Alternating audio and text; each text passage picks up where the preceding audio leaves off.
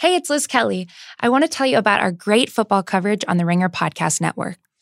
Every Monday, Bill Simmons and Cousin Sal recap the weekend and guess next week's NFL lines on the BS podcast. On Wednesday mornings, Ryan Russillo hits the hardest angles in college and pro football on our new podcast, Dual Threat. And on Wednesday nights, Cousin Sal and the Degenerate Trifecta figure out the best gambling angles on Against All Odds. And 5 times per week, the Ringer NFL show reacts to the latest news with Kevin Clark, Robert Mays, Tate Frazier, Mike Lombardi, and the Danasy football crew. Subscribe to the BS podcast, Dual Threat, Against All Odds, and the Ringer NFL show on Apple, Spotify, or wherever you get your podcasts. I need support staff to clear the room. Stand up and walk, now. Hello and welcome to The Watch. My name is Chris Ryan. I am an editor at TheRinger.com and I am flying solo today. Well, I have a lot of help, but no Andy. Andy is still in New Mexico. He's still making Briar Patch, and we'll hopefully have more updates from him maybe early next week. But today I was joined by a bunch of different showrunners not named Danny Greenwald. First, I talked to Graham Rowland, who co-show runs the show Tom Clancy's Jack Ryan on Amazon Prime with Carlton Cuse. Graham worked on Fringe, he wrote for Lost, he wrote for Prison Break, he did some work on Mile 22, the Mark Wahlberg movie that came out recently.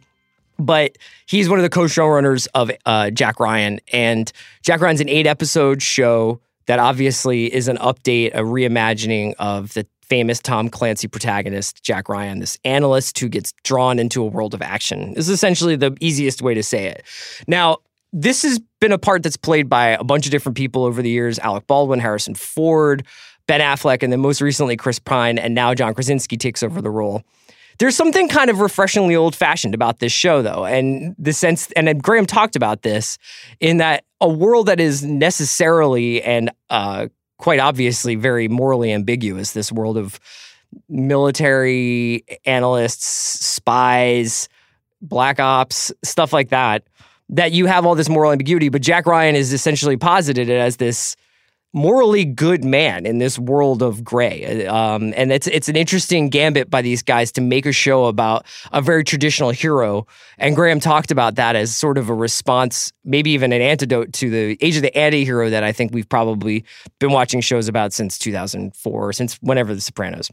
So it was a fascinating conversation with Graham. He also served in the Marines from 2000 to 2006. So talked a little bit about his experiences and how they informed the writing of Jack Ryan for season 1, and talked a little bit about season 2, which sounds very exciting. I also had on Dan Peralt, Tony Yacenda, and Dan Lagana, the showrunners from American Vandal.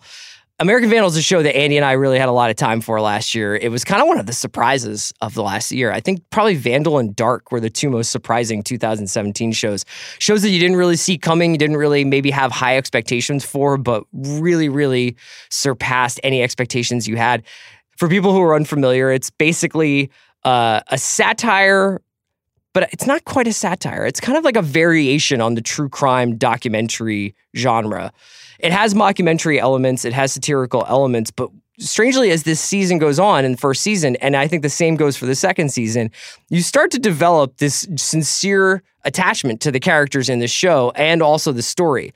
Season 1 was set in California, and it was about this guy named Dylan who was accused of profanely graffitiing the faculty cars in the faculty parking lot at his high school. And there's this whole mystery that involves it. And I highly recommend season 1. Season 2, obviously some expectations. And I talked to the guys about the idea of making a show now that doesn't have the element of surprise. But season 2 starts with, frankly, like a kind of like tough ask, which is that it's pretty scatological. If you want to watch the trailer, you can get a pretty quick idea about what it's about.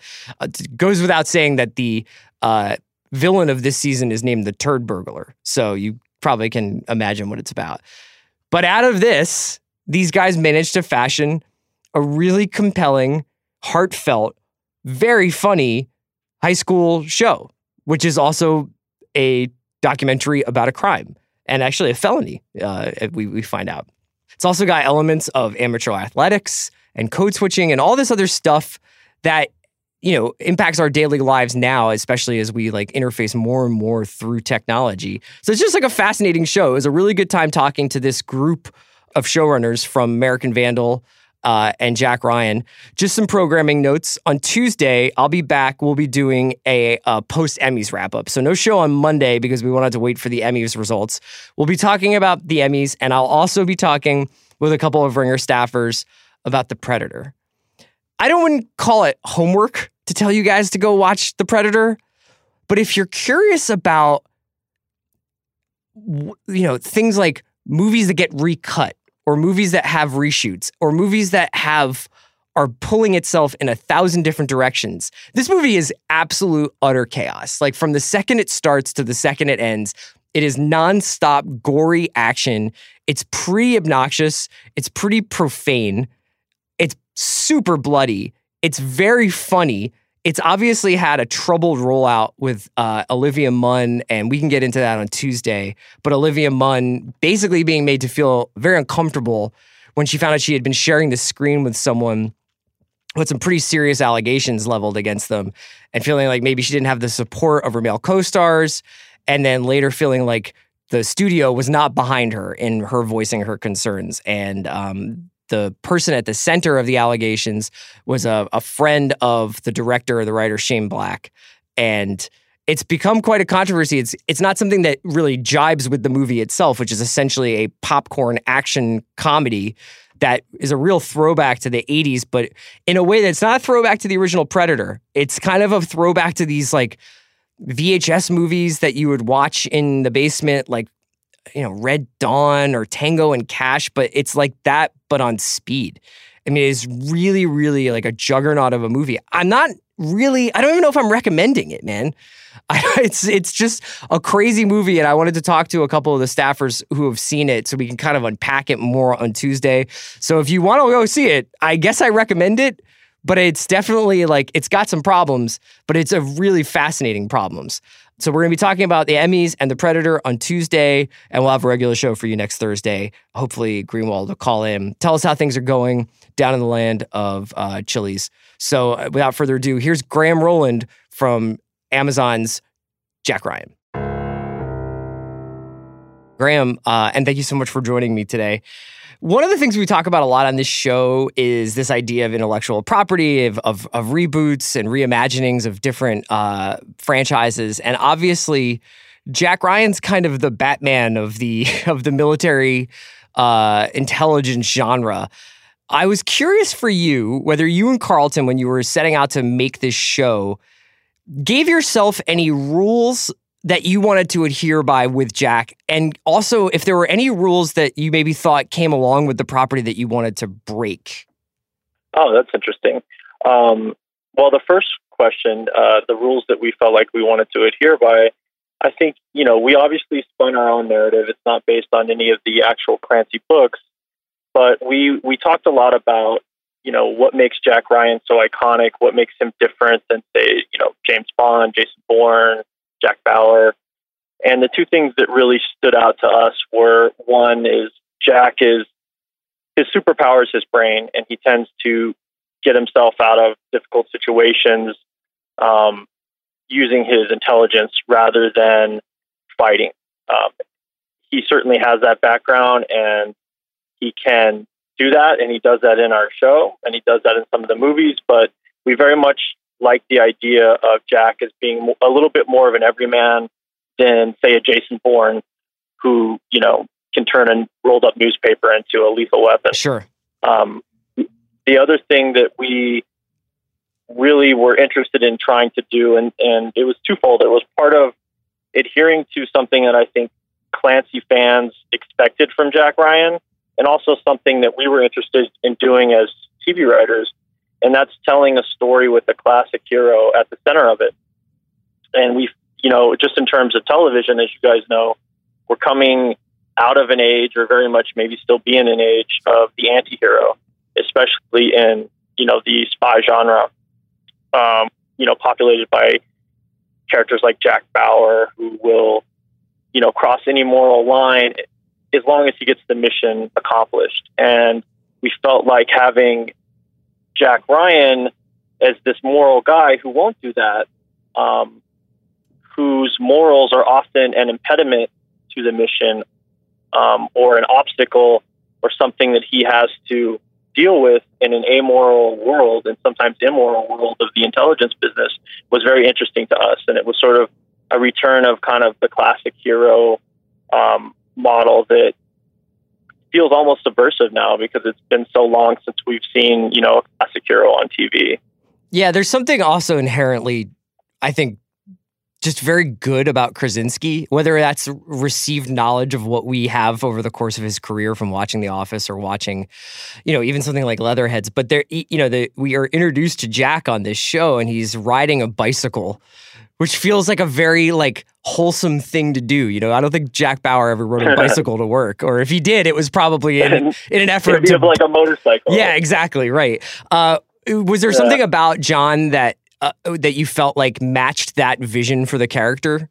Absolutely. I mean, I think the first thing is that John is obviously a very intelligent guy, and I think his intelligence comes across in all of his performances. But there was, like you said, that sort of intangible everyman quality that he has that you immediately kind of root for him. A parallel that I always equate him to is like Tom Hanks. He kind of just plays that sort of guy that you want to have a beer with and you want to root for, and you can relate to very well. And it's just something that he brings to the role. And also the other thing that was interesting was that we were looking to tell a story about a guy who essentially started out in an office and was thrust into an action setting. And John, at the same time, was an actor who everybody associated as a guy in an office, but he was trying to remake himself as an actor. And we had just seen 13 Hours, and he had convincingly remolded himself and reshaped his body and was a very good and a very dramatic and action-packed role. And we thought, this guy can do both things so well, and wouldn't it be great to start him off in something so that fans are so familiar with seeing him in, and then let them go on the ride with him as he's pushed into this more extreme situation. Yeah, of course. And then you get to almost have fun with that image of him. I really, really, one of the things I responded to the most in this show was the relationship between Jack Ryan and Greer, played by Wendell Pierce, who's one of my favorite actors probably on TV the last 10, 15 years. That seemed like a real coup for you guys to get somebody who brought that much complexity and history with him to that role. Were you a fan of Wendell's beforehand from Treme and The Wire? Was that something where you guys had been kind of thinking about how to iterate that role of Greer, who's kind of always been there in the background of the Jack Ryan stories, but plays a pretty fundamental role in this show? Yeah, before we ever even thought about casting it, when we were just talking about Greer and how to use Greer in the show, we wanted very much to have Greer and Jack be the center of the show and have them have a lot of close proximity. And so that's why we kind of demoted Greer and had him busted down and made him Jack's immediate superior rather than, the deputy director of the CIA or DCI, I think that he is in Red October and in Patriot Games. And so we wanted them to have the two characters to be working together in the first season. And then when we got Wendell, we also felt like we had something different that James Earl Jones didn't bring to it. It wasn't written to be that way, which is it had more of an edge. And Wendell we were huge fans of his from The Wire and from Treme. And we were curious to see if he would be interested in it. And he just came in, he was in LA for a meeting, and he came in and started talking about his father, who was a World War II veteran, and he had just helped him get all of his medals. He told this really, amazing story about all his father and his uncles and his brother who had been in the military. And it was just very clear that not only was he a great actor and he could do amazing things with the part, but he was it was something that he felt very passionately about and very close to. And so it was within 10 minutes, it was this is the guy, please. Hopefully we can figure out a way to make this work and have us do it. And for yourself too. I mean, this is obviously material that has some resonance for you personally. You served in the Marines from 2000 to 2006, I believe. And I was wondering if you had, I know that you've talked a little bit in the past about sprinkling here and there some details from your experiences into the show. I was curious though, what's it like? Because you worked on Fringe, you worked on Prison Break and stuff like that, but like, what's it like to draw from that kind of personal experience? I think for outsiders, we always assume, oh, that must be like a real, like, you're probably pretty guarded about that. Was it comfortable for you to mine that stuff for the show? Was it stuff that was there some things that you were like, these are memories that I want to keep to myself? Was there trepidation at all? Yeah, I think that there was a little trepidation with certain things, mainly from, how will fellow veterans, how will people that I served with receive this show? Will they find it believable? But I will say that the distance I had, the amount of years that transpired between me leaving the Marines in 2006 and really starting to write the show in earnest in about 2016, that 10-year period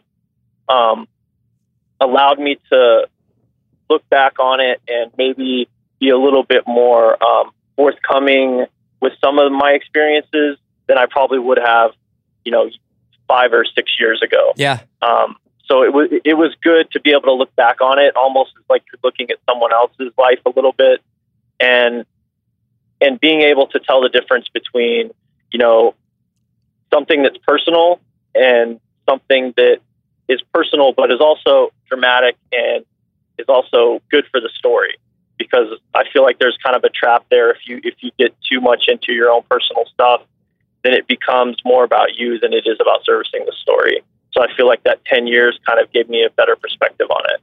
One thing that I was thinking about when I was watching it, you talk about this changing, about time providing a little bit of perspective. But one thing that I was thinking about with this show is when I saw Red October from whenever it was, when I was on VHS, when I was a kid, and as I watched Patriot Games and Clear and Present Danger as I was growing up and stuff, I can't believe how much more familiar I am with the world of military intelligence just over the last 3 or 4 years now than what I must have been in like the late 80s and then the 90s. Did you find that viewers are saying that to you too? Because, not only do we have lots of intelligence thrillers over the last 10, 15 years, but clearly because of current events, I think people are more plugged into the shadowy underworld of military intelligence. Have you found that there's a higher level of literacy with these subjects? Absolutely. I mean, I think that, like you said, it's been kind of pushed by current events of the 21st century. And I think, following the 2011 raid to kill Osama bin Laden, I think a lot of people became very interested in it. A lot of books were written about it. Obviously, a very popular movie was made about it. And so I feel like the audience is very, like you said, they're a lot more literate. They're a lot more versed in the vernacular. They're a lot more savvy about what is real and what is, Hollywood, for lack of a better term. Sure. And I feel like you gotta come a little bit more correct these days. Your story has to be a little bit more grounded, and you're not going to get away with as many things. And we've actually been called out on a few things. And I, being a veteran and having so many great consultants on set, I thought we were really, and I still do think we're really authentic, and we have all the details down. But we've gotten,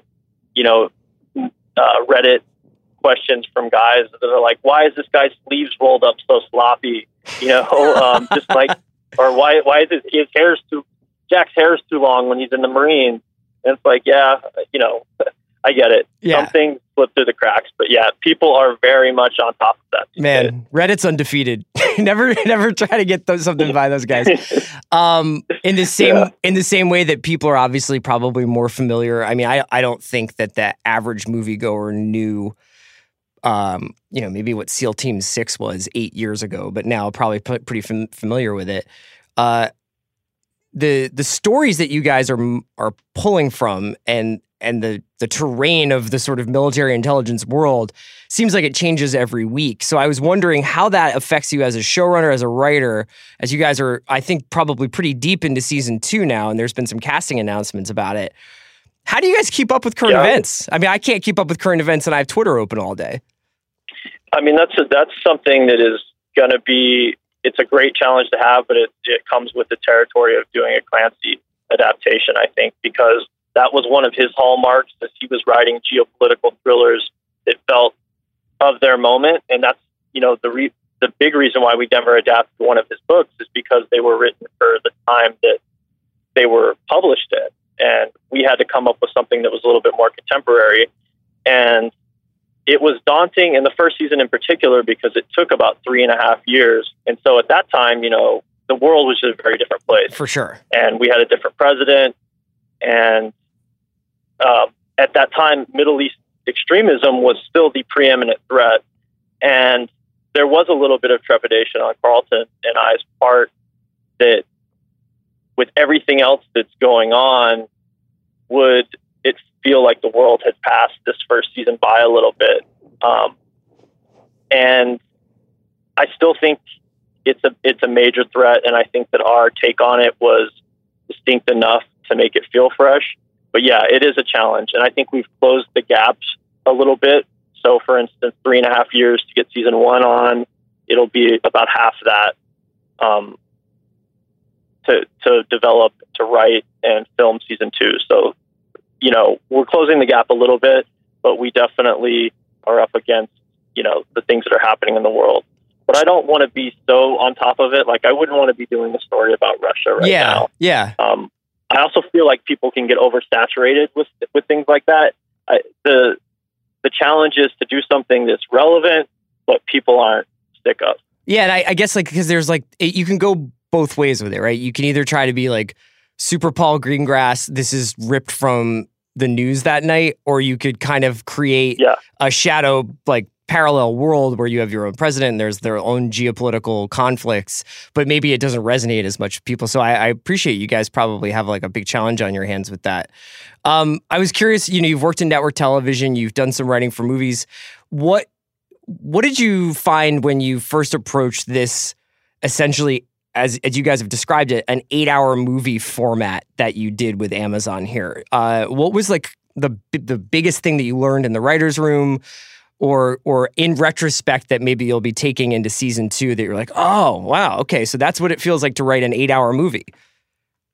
I think the process by which we made the first season, meaning that like a movie, all the scripts had to be done, all of the writing has to be done before you start filming, because our show is like a travel log. So we filmed the first season in Montreal, Washington, D.C., Paris, France, Chamonix, France, several places in Morocco. And we, very few shows, if any, have the budget to go to all those places multiple times. So we would film by location. So on any given day, you could be filming a scene from episode 2 in the morning and then filming a scene from episode 8 in the evening. And so that process of maintaining continuity, but having everything written ahead of time to allow for a lot of planning was, I think, the biggest takeaway from season 1 to season 2, to have as much lead time as you can. That's interesting. So for season 2, what would you say for you is, I know you can't probably get too in the weeds with plot stuff, but as a show, for lack of a better term, show creator or show runner, what's the most exciting thing about season 2? What's the thing you want to do differently? Do you think that you're going to introduce some different looks to the show? What kind of thing are you most excited for people to see? Well, we're about 2.5 months into filming, and I've seen a lot of footage, so I can tell you that it does look different. And we're filming primarily down in South America, in Colombia, for the second season. We have some more work in Europe. We have some more work in DC, and then in New York. So we're doing a different roadmap this year. But I think season 2 is a little bit more of a thriller, and a little bit more of the tone is a little bit sexier, a little bit more romantic, almost like Casablanca or Year of Living Dangerously. It just has a different kind of story, a different kind of rhythm to it. That's cool. Then last year felt very much shot out of a gun and like, we got to find this guy. This season 2 is more of a kind of a mystery. Something happens and putting together the pieces of how it happened, why it happened, and who did it. And I think it's great. And I think that, you'll see Jack and Greer and Matisse again, but we've brought in some great new characters. One of them played by Numi Rapace, one of them played by Jordi Mola. So I'm really excited for people to see season 2. That's really exciting, man. I'm really looking forward to it because I really like what I was reading, what you guys were talking about, like the idea that you're not going to be beholden to the books themselves, so that the show can kind of be its own thing every season while not being strictly an anthology series. Obviously, it's kind of capturing him in these different ways. So it's really exciting that you get to kind of take it in different directions. Yeah, that's one of the fun parts of the show, is being able to sit down at the beginning of every season. And obviously you have ideas for the characters of what you want the characters to go through, or where you want them to end up at the end of the season. But to be able to sit down literally with the writers and say, okay, where are we in the world? What's going on? Where are we going to spin this narrative this year? It's not easy, but it is one of the most rewarding parts of the show. Well, that's cool. We're excited to see the second season. You can catch the first season now on Amazon Prime. Graham, thank you so much for calling in, man. Thank you, guys. Thank you again to Graham Rowland. You can catch Jack Ryan on Amazon Prime. We're going to talk to the showrunners of American Vandal after this break. Today's episode of The Watch is sponsored by ADT. ADT can design and install a smart home just for you, backed by 24/7 protection. Explore the vast number of things you can do with your secure smart home, like doorman service, which is an ADT automation that unlocks the door for packages, friends, or your kids, or turn down service. An ADT automation that arms your system, locks your doors, and turns down your lights and thermostat. Or even worry-free getaway service, which sounds great. This lets you arm your system, lock up, and set lighting schedules for when you go on vacation.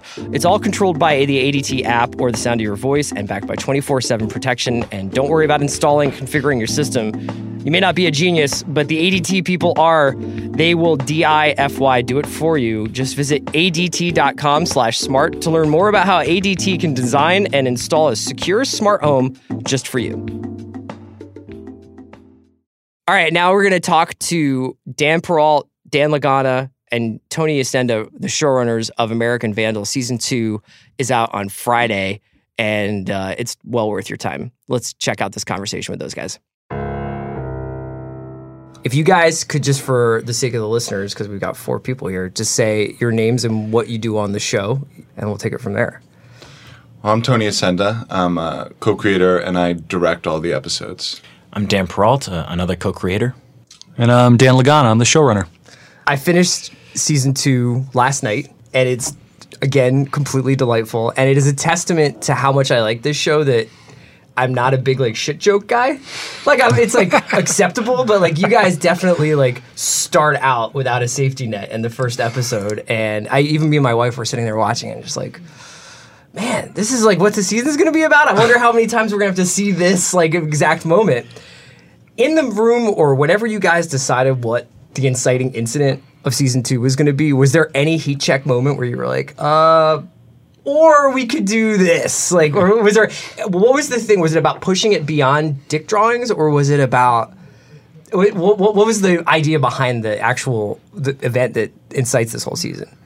Well, that visceral reaction you have when you're watching it with your wife is probably not too dissimilar to a visceral reaction you have watching certain true crime documentaries where you see these brutal murders and blood all over the place and these completely destroyed bodies. I think I'm almost more used to the destroyed bodies at this point. Well, it gives you that, and to us, the funniest version of that fascinating, horrific scene is high school hallways covered in poop. Yeah. So it made us laugh, but that wasn't lost on us that people might want to look away from the screen, and there's something deeply hilarious about that to me. And we didn't hold back in production. If anything, we had to pull back in post because we had shit, like almost like there's like a waterfall against the wall of shit coming down, and there were so many shit gags that would take up minutes of time in a deleted scene sort of thing on the DVD, which will probably never happen. But there was we pulled back a bit, and even so, it's still getting this reaction from people, which is great. And also all the people that asked if we were going to go vaginas in season 2. Yeah. Oh, because of dicks. We threw them a curveball. Yeah, that's right. Yeah, that's right. But that's the thing that's so funny about what you guys pull off with this show is that it's this incredibly heartfelt, incredibly humanistic show that's essentially about this disastrous prank that evolves into actually like a felony. You know what I mean? By the end of it, you can tell that it's that. We don't have to get too specific into spoilers, and I don't want to do like who did what on it, but I want to talk a little bit about how do you guys balance scatological humor, usual high school bullshit humor, and then also like having this incredibly warm center of the show, this like heart to it. I think it's fun in the writer's room talking about our high school experiences and different people we know. And, oh, you had that person in your high school? I had that same exact person in my high school. And that being a lot of the conversations in the room, that always like helps bring levity and make it, I think, personal to high schools. And then the second part of the equation is just being a student of all of these documentaries. And that's a medium that's, I think, really evolving. Like 10 years ago, 20 years ago, documentaries were a really niche thing where it was kind of pretentious. Now it's like everybody in the country is like, oh, I'm going home with the wife and we're just going to watch a documentary on Netflix. It's such a common, broad thing. Yeah. And because of that, documentaries are evolving and getting really, really good. So we want to like study those and use those tools because I think documentaries are such a good format for telling human stories and getting you to empathize with real people.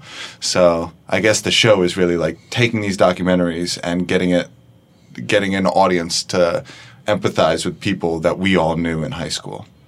A while back, we had the showrunners of Billions came on one of on Bill's pod, and they were talking a little bit about how they love working on Billions because they can put anything they're interested in Billions. And this season on Vandal, I felt like I felt that from you guys. Whereas like almost anything that you were interested in could find its way into the show. Yeah. Were there issues or things that you guys were kicking around even before maybe you had characters that were like, I really want to have something like this, whether it's high school amateur athletics or... Oh, absolutely. I mean, we are story first. Yeah. I mean, we built the season leading with the mystery. I mean, really, the characters kind of developed out of what the mystery needed to be. You know, I mean, we were halfway through the season sometimes asking, what does Kevin sound like? What would DeMarcus say here? But we knew the pieces we needed to mold the story we wanted to tell. But I think that's funny when you talk about Billions, and we have that too. Like, what would we want to watch? And I think a lot of I would want to watch like LeBron, the next LeBron James. Yeah, that's totally. a really fascinating character to me, and making that the world, like St. Vincent, St. Mary, where he went to school, where it was a predominantly white school where they recruit athletes. That seemed like just a fun thing for us to watch because we're all sports fans. Yeah. And more specifically, like little things that we talk about, like the glitch. Like I remember coming back from a writer's retreat with Tony after writing the pilot, and we were annoyed at just like barely being able to communicate with people over the weekend, and we're like, oh, great, that's perfect for the episode we're currently on. Yeah, right. Yeah. So you guys are, I'm not sure how old you guys all are, but I would imagine not recently out of high school. No. How hard is it to both stay contemporary and current with like how people talk, what people are doing to communicate, like how they're using different applications to communicate, while also not trying like be too try hard about it? Yeah, there's nothing lamer than the guys in their 30s trying to write people that are 16 and failing. Yeah. Right? I don't know. I feel like good writing is good listening, you know, and like we just have our eye on so many different formats constantly, and the things that make us laugh kind of make it through our filter. We also have access to to some youthful people, and we're constantly stealing their vernacular and stealing their stories and injecting them into the show. But these guys are also, Tony and Dan are also young guys as well. I mean, they date really young women. Oh, no. That's not entirely accurate. But I will say this. We did have, I think we were a little younger in the room this year in that we got Mark Stasenko was a new writer who's a young guy, and Jabuki Young White, who's fantastic. He's like a Twitter star, is 24. And so there would be moments where we'd be like, Jabuki, how's that? Are kids still saying like, for real? Or like, what's your version of that? And he would give us a few of those. Yeah. Sometimes he'd give a pass or so. I have a stepson who's 18 years old that I would text constantly. Do I say it like this or do I say it like that? Does he try to get WGA credentialed now on this? Not yet. I hope he doesn't listen to this. It also helps casting young people too. So in the room, that's a check on the set, and we improvise a lot. So a lot of the stuff is like actual kids talking like actual kids because they are. And all their flaws become virtues. That's the absolute truth. Is if they stumble, if they I noticed that. Whatever they like, that's what makes it feel real to us. We embrace those things, and if that's how they talk, that's how they talk, and we just love it. So that brings me to where I want to kind of take this, which is a sort of dual track conversation about both the writing and the direction of the show, which fascinates me because in some ways it's like this pastiche of docs and reality, and also using all these second screen experiences from all the different social media stuff that people are doing. And then I'm also just like, how do you write this?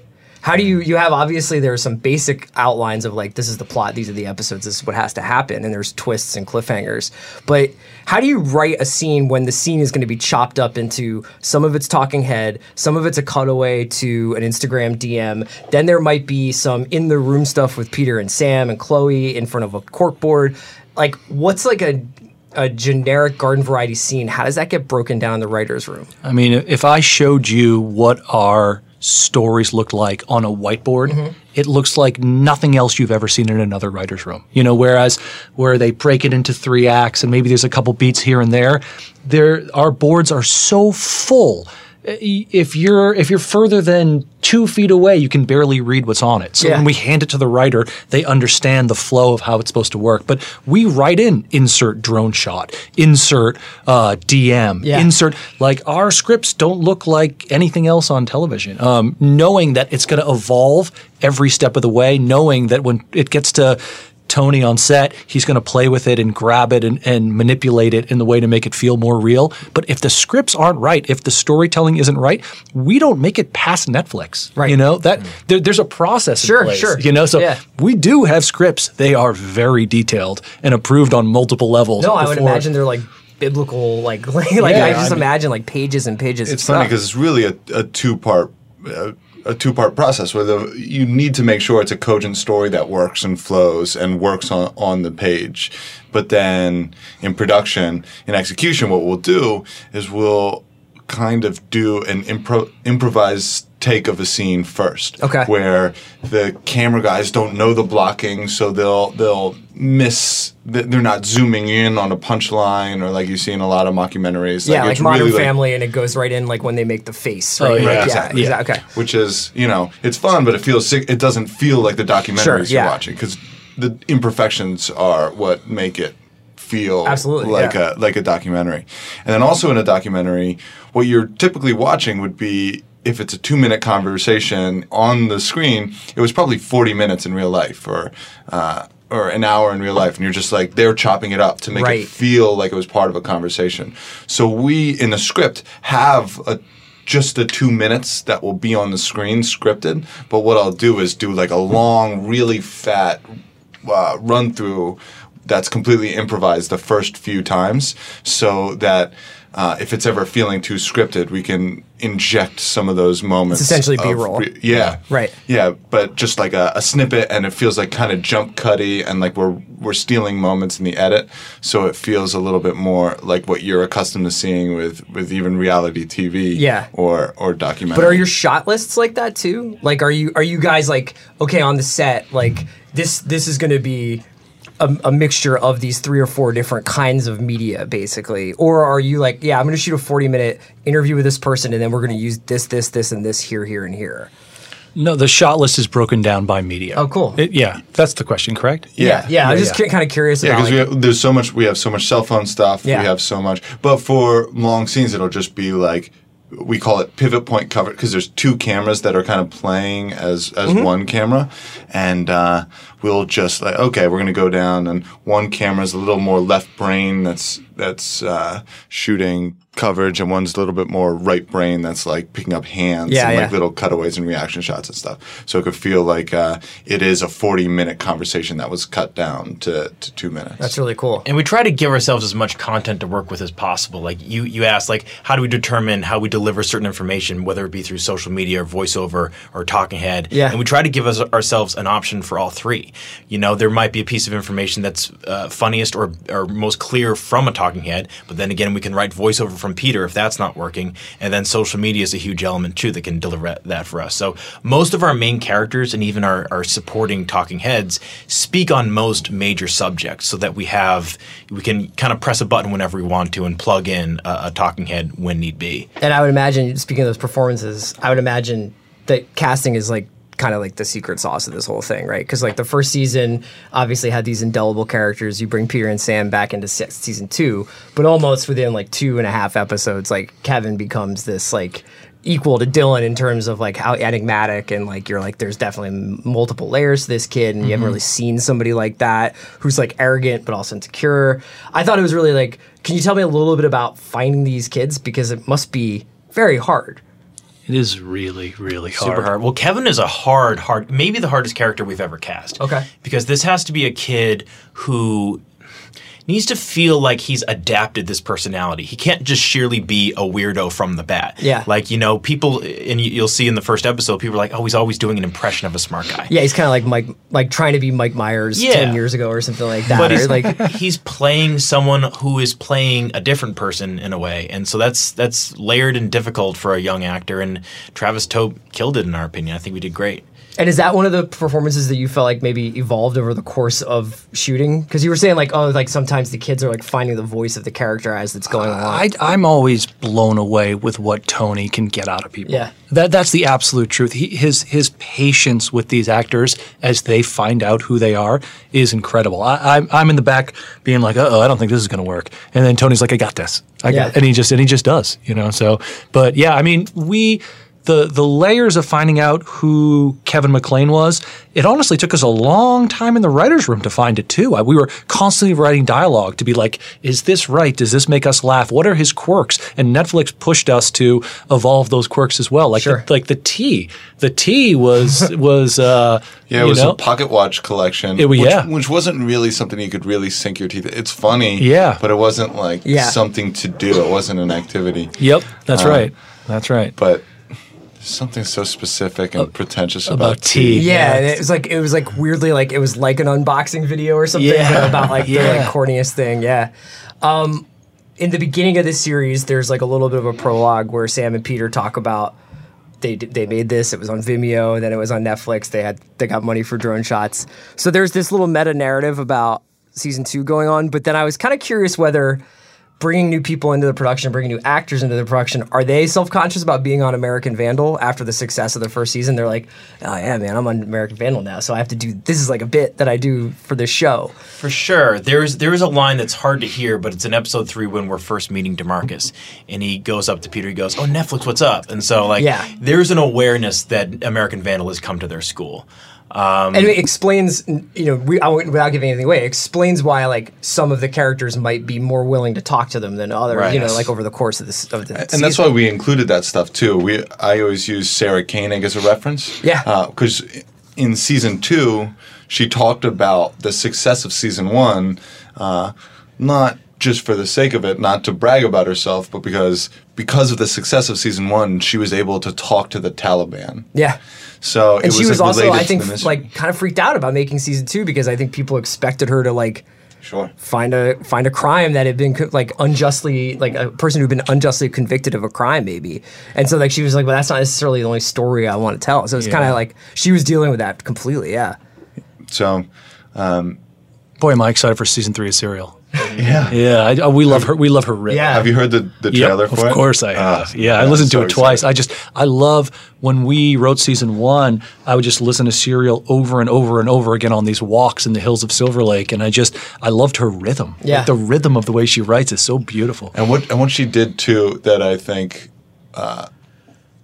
is maybe what is the core of our show was every documentary about an unjust murder or something, the documentarian is trying to come in and be like, the system's messed up, but I understand the facts better than anybody else. Right. I'm unbiased. You can trust my word. Right. And Sarah was the first person that's kind of like, you can't trust me more than anybody else. I actually I like Adnan. I'm not gonna lie. Yeah. And then she's like, she pulls you in, and she's like, hey, let's figure this out together.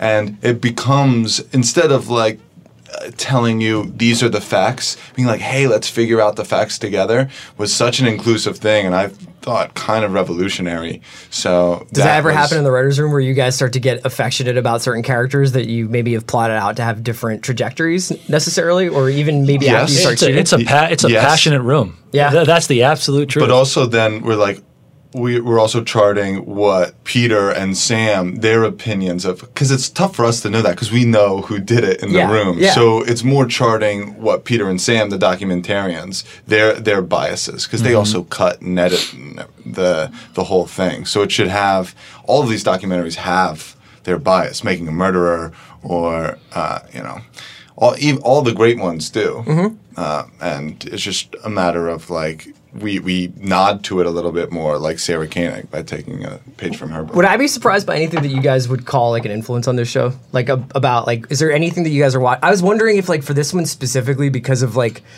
the setting felt like it could have been, it was very contemporary, but it could have been like an 80s John Hughes movie too because of the uniforms. I think that there's like a kind of like classic high school feel to it.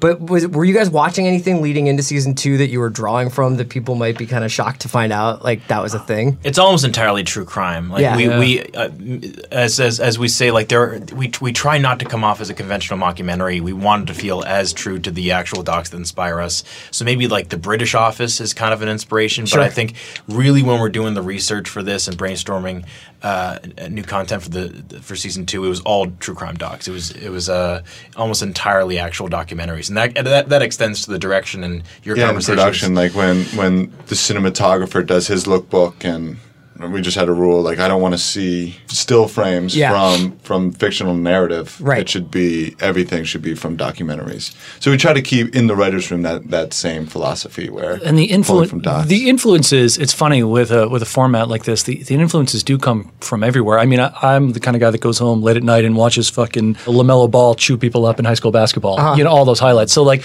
when it came time to shoot all the basketball footage for this, I was like, Tony, can I drop all these plays? Yeah. So it's like you're constantly like you're pulling from everywhere. Just you're throwing the kitchen sink at this thing. I will say this: like in terms of like just YouTube clips, the other thing is like Kevin's an easy character to research from that standpoint, because like the kids who sort of adapt this outcast personality and pretend like that's their choice, like they prefer this type, this personality that they've crafted. They tend to end up in viral videos. Yeah.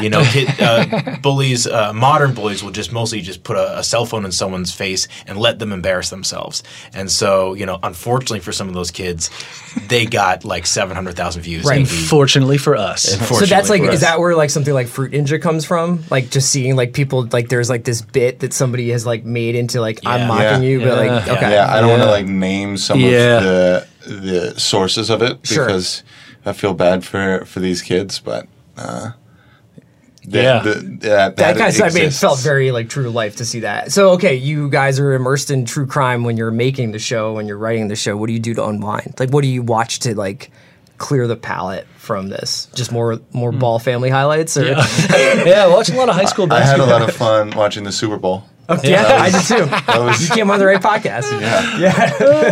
We did a Super Nintendo on our break. So Super Nintendo and ping pong are our two like break activities. And I got super into Nintendo this year. Last year I was more into ping pong, but the guy to my left is unfortunately undefeatable. And I mean, come down to the office. Anyone listens to this. You know. Are you guys watching anything right now that you're really fired up about?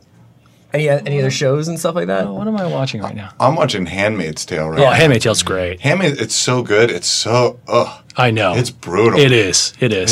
I had to punch out. I couldn't do it It's after not, a couple episodes. It's not fun, but it Yeah. is so good. It's well done. It's really well done. So well directed, so beautifully shot. The performances are all great, Yeah. but it is brutal. Yeah, it is. So I'm sure it's premature to talk about season 3, but can you talk a little bit about where you feel like this could go, like hypothetically? Like, you know, is there an idea that it could go beyond high school? Is there an idea that this is a replicable idea that could exist in different ways? Or do you feel like it actually works best in the hallways of like a high school with like a crime that kind of you can investigate from every angle? There's certainly something funny about what works about Who Drew the Dicks is that it's kind of a medium stakes crime. You wouldn't make a real but in high school, getting expelled is capital punishment. Yeah. And this is the biggest crime that ever happened in the history of their high school. And you could put yourself in those shoes, and the stakes are somehow important. Yeah. We talked, I guess one non-documentary reference we had was Election, the Alexander Payne movie. Sure. There's something so darkly funny about how much you care about this student body president election. It's the first time you're experiencing that stuff. Like you're not cynical about it. You're just like so passionate about it. Well, guys, I loved season 2. Thank you so much for coming by, and it's going to be available on Friday, so everybody should check it out. And thanks again. Thank you. Thank you so much. Fun fact, this room we're in right now is 2 rooms from our writer's room, so just like a nice... Oh, wow. It's like a homecoming. Little interesting things for the listeners. That's great. It's like a little fun fact to end with. Thanks for joining me, Slightly guys. interesting.